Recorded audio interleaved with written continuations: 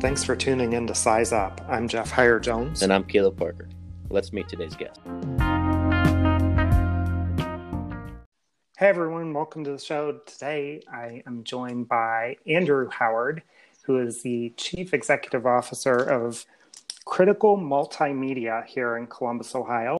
Yeah, Andrew, so you're fresh out of Kent State. What were some opportunities that arose for you at a young age, and how did you create some of those opportunities that led you to the path that you're on now? The beginning of it, basically high school and, being around musicians and things of that nature, I kind of really liked that a lot. So naturally, once I got to Kent State and I got a chance to see the student-run radio station, I got really involved in that. And then on that same campus, I found out that there was a place called WKSU, which was, at the time, it was the number one NPR station in the country, and ended up getting a job there. And I got a chance to do a couple things. One, go out and record opera, symphonies, things of that nature, learn how to do that kind of recording. And then really got a chance to get my hand on some digital tools early before it became what it is today. So. Awesome. What were some really beneficial events or classes or people that you met in college, and what would you recommend to current college students that are trying to live their dream? Well, first of all, when you get a chance to go to college, just the experience in and of itself is awesome. And the reason being, in college, you're going to meet people from different cities, different states, different countries, all types of different backgrounds. So if you take the time out to kind of really get to know people, you can find out a lot of different things that can help you out. So that really helped me out, because some of my friends some of the people that became good friends of mine, they actually, one was Puerto Rican, one was Colombian, another one, she was Mexican. And that actually started me to really getting into the Spanish culture. So I speak Spanish a little bit, but that started me with the Spanish thing, and then also meeting other musicians that played in different genres. Like I started doing rock concerts based upon my relationships I built with band members at Kent State as well. So just that whole college experience, meeting different people. It opened my eyes up to a lot of different things. And I use those same theories that I learned there today. For example, with the rock shows that I got a chance to participate in, a lot of times I use those same techniques for clients when they want to do a big show for a big event. I kind of take that rock star approach. The same thing I did with the bands. Okay, cool. All right. So as an audio video engineer, you're year one out of college. You worked there for 2 years. What future did you see for yourself at that time? Well, for me, the future kind of started early. So I ended up, so I worked at the radio station for, I think, 2 years. And then I got an internship at WOIO and WUAB up in Cleveland. So I was commuting between Cleveland and Kent State at the time. And so I did an internship for a couple weeks, and then they hired me on to do the 10 o'clock news. So literally I was learning in school the job that I was actually doing. You know what I mean? That kind of like gave me a trajectory of where I was going to go in terms of what I was going to do. How did that experience, Andrew, going to school and then getting hired at the TV station in Columbus, did that help you get through kind of your studies? Or I know sometimes in college, there's the academic way you learn, and then there's the real life, right? The way things actually happen when you get out into the workforce. Did you see that, or did that help you kind of maybe bridge some of the academic learnings? Okay, so I did a couple different things. And the first thing is, it was up in Cleveland. WNB and WOIO, they're up in Cleveland. but it did bridge a few gaps. What I learned at that time is a lot of people have the book sense. They have the theories behind it, but the real world experience they didn't necessarily have. And I noticed that then because um, there was one class I was in, and the instructor was trying to explain to me how something worked, and I was saying no, that's not how it works. And she was going on about it, and I was like, well, I do this every night. I do the 10 o'clock news, and so we actually had we it actually went to the higher up at the university, and he had to side with me because he said this guy actually does this versus a person that just knows they read it in the book. No, that's great. That's a really good experience. I know at times I found the same thing, right? There's the book knowledge, and which is great to get and understand the theory, but then when you're actually in the workforce applying some of those theories, sometimes in application they don't work the way that they teach you in school Exactly. I mean, necessarily. in business, if you make a mistake, maybe one or two people might know it, but if you do it uh, on a TV level, a million people plus know that you made a mistake. So it makes you really be on top of your game, makes you, dot your I's and cross your T's so that you come off and be very professional. So that's what that did for me, definitely. So, yeah, I totally agree with you.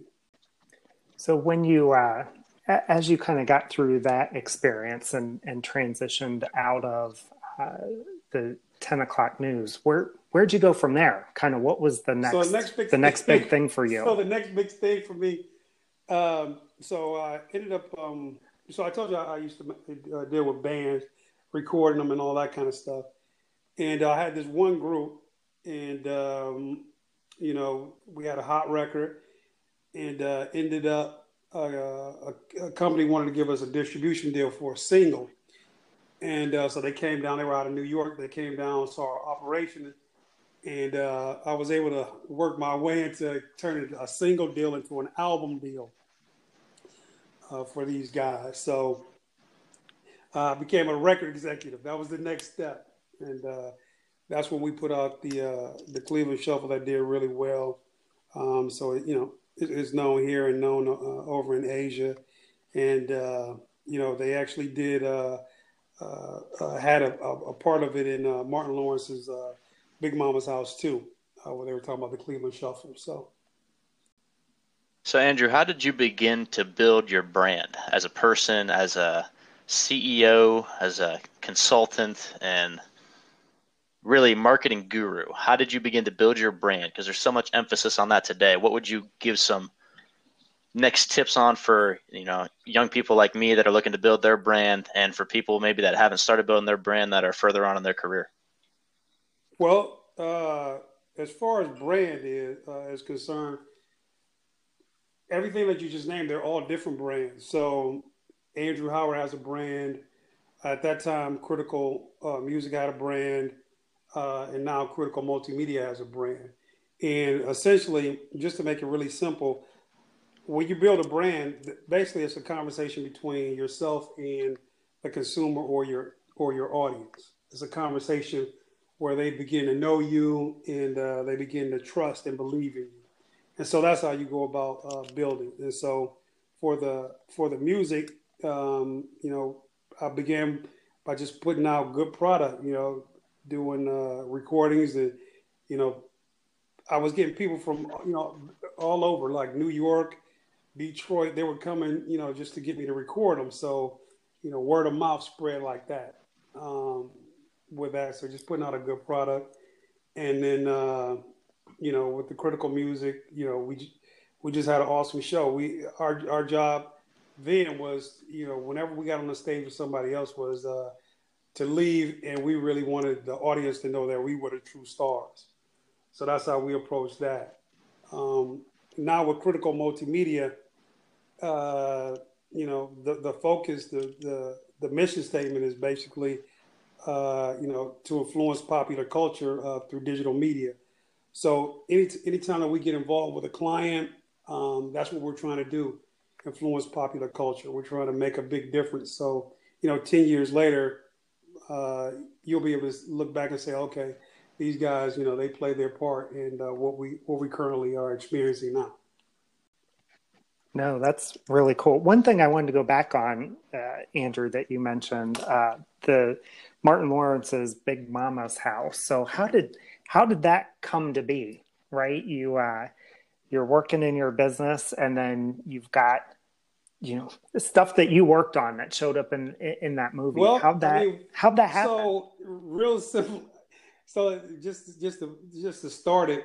So with a single deal. That's what it was. They were like, okay, let's do this single deal.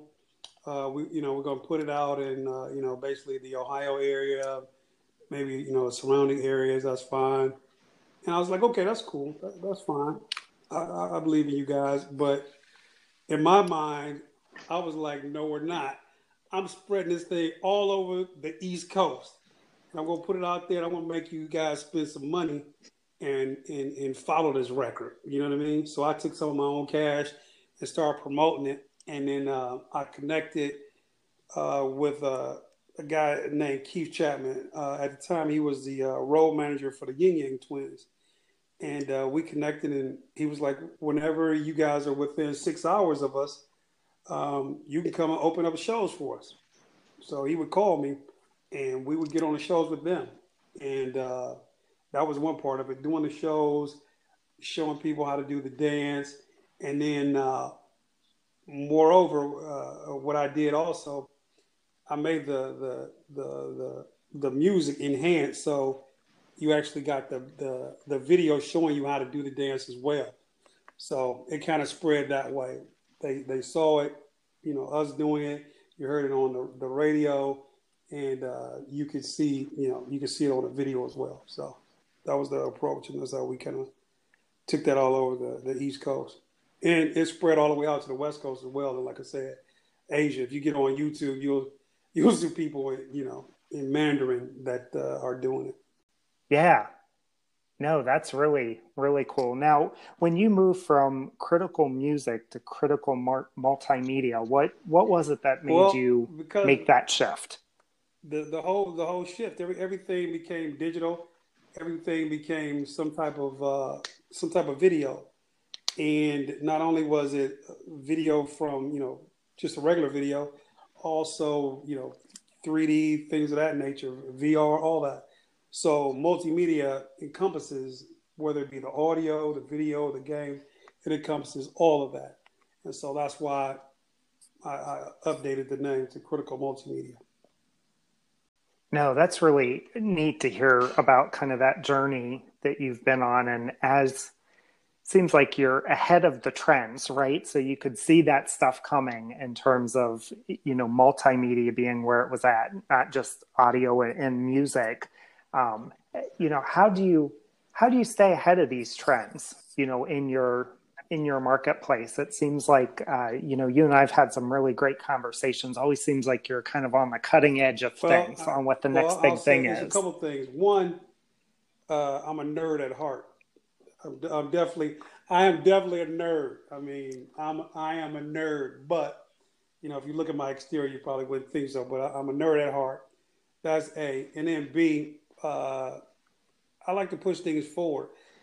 I mean, I like to innovate out of things. So we've had a conversation before, but if we run into a problem, and this is the thing that a lot of coaches or consultants will say, they go in and they try to fix a problem, but I'd rather innovate and do better than how I left it or how I received it. I want it to be better.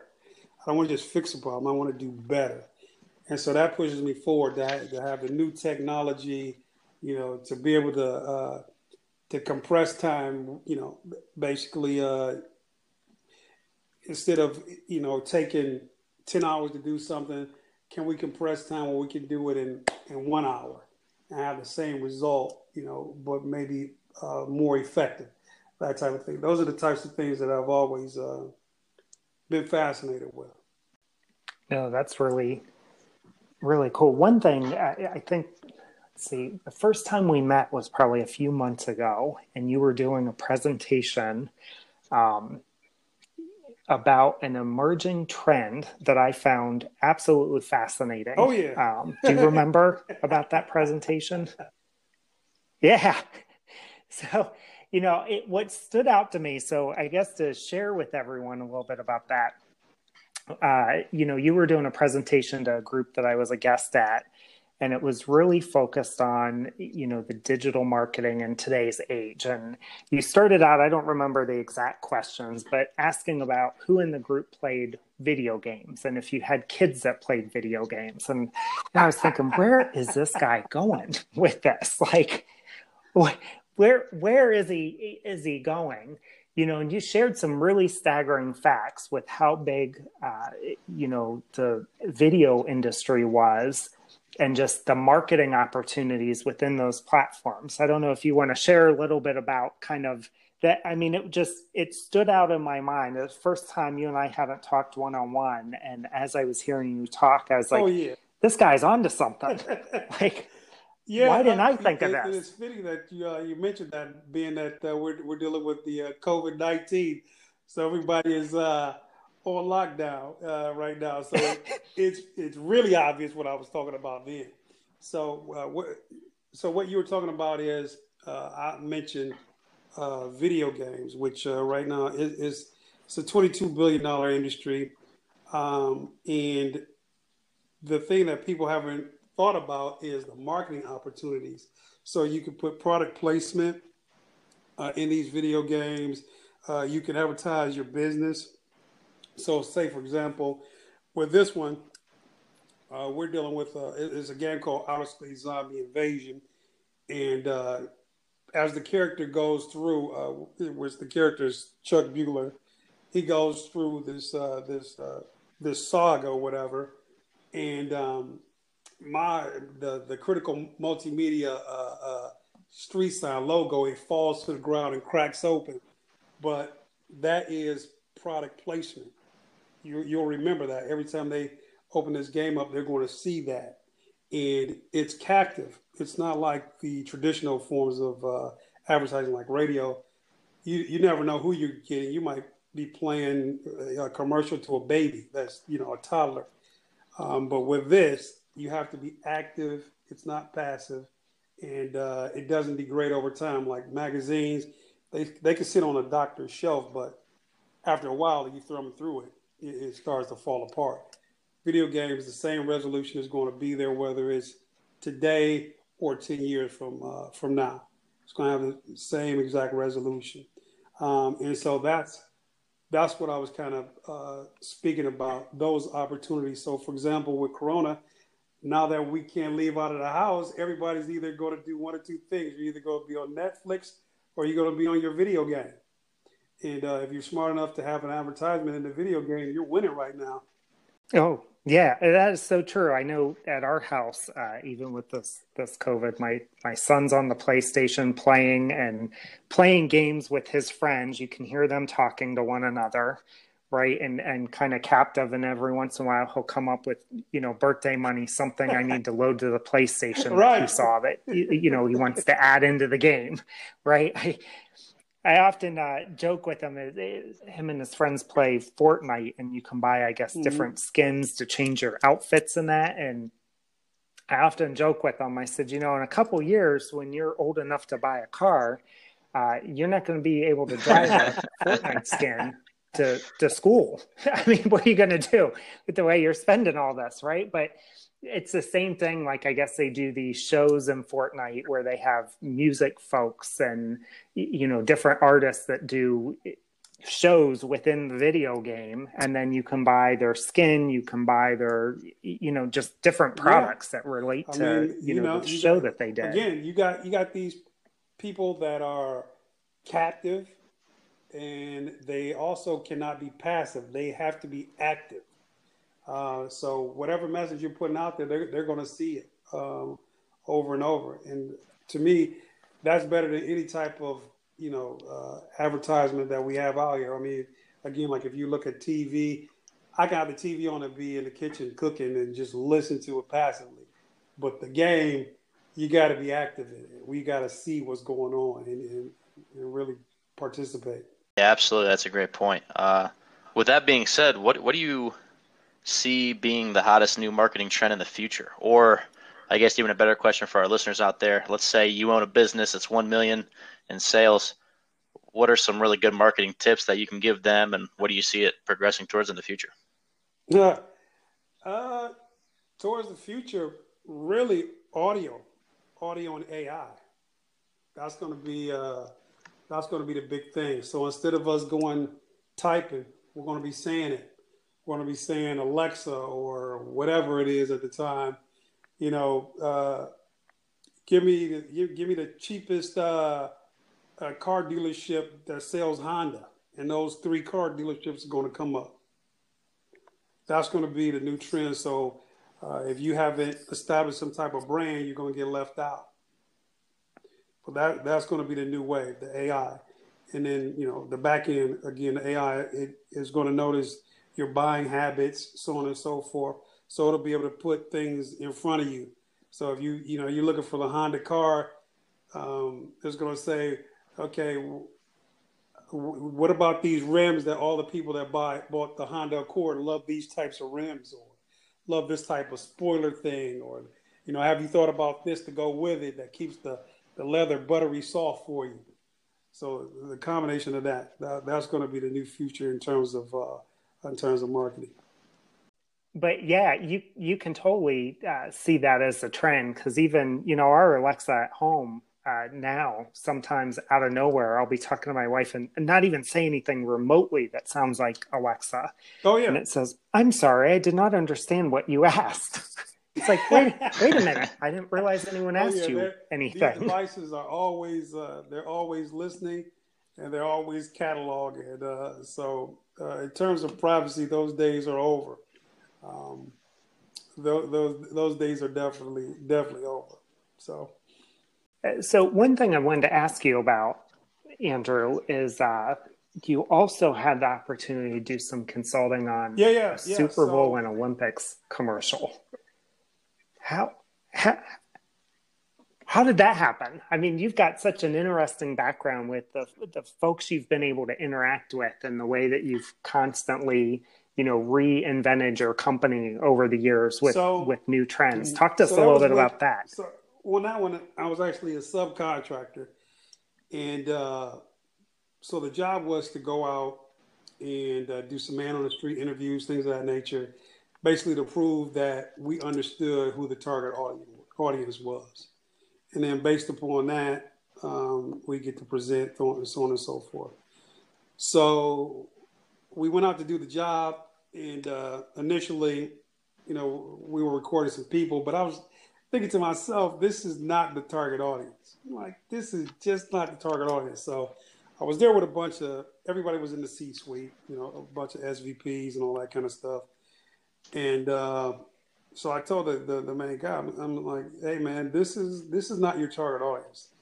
The target audience are hardworking people, because we were doing this out of Cincinnati. That's a blue collar town. And so he was, he said, well, you're right. So we went to another location. I was like, let's go over here, over by Harbor Freight, Rainbows. That's more of that type of blue collar type of person would be there. So we went over there, did the interview, so on and so forth. And then a couple of months later, my buddy calls me up. He was like, hey, man, that project you were on, that thing is turned into a Super Bowl commercial now. I'm like, what? A Super Bowl commercial? He's like, yeah, man. So a couple months after that, he calls me up again. Hey, man, we are up for an Emmy with this thing.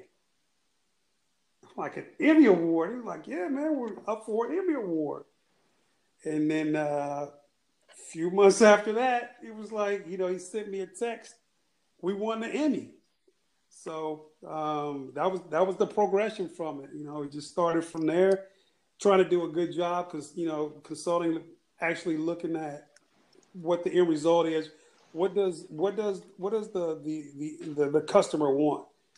Okay, and they want to prove that they understand, that they understand who their target audience is, and this is the way we do it. And so by nailing that, it progressed and turned into the Super Bowl commercial, and then from there it was played on the Olympics as well, and then went on to win the Emmy Awards. Wow, yeah, that's insane. I mean, what a ride, what a career so far. With that being said, what are you seeing in terms of how important is it when you're marketing to try to strategically narrow down the market if you have a certain product or if you have a certain service? What are some effective marketing strategies that you can get to kind of figure out your customer base? Okay, well, I mean, there's a few different things that you could do in regards to that, but I'll make it simple because we want to we want to make this thing simple and not have it be a 12-hour lecture. But uh, nowadays, you definitely have to go narrow and deep. So you have to be niche specific. The days of trying to please everybody, it doesn't work. It doesn't work anymore. You got to be specific, and you gotta be genuine with it.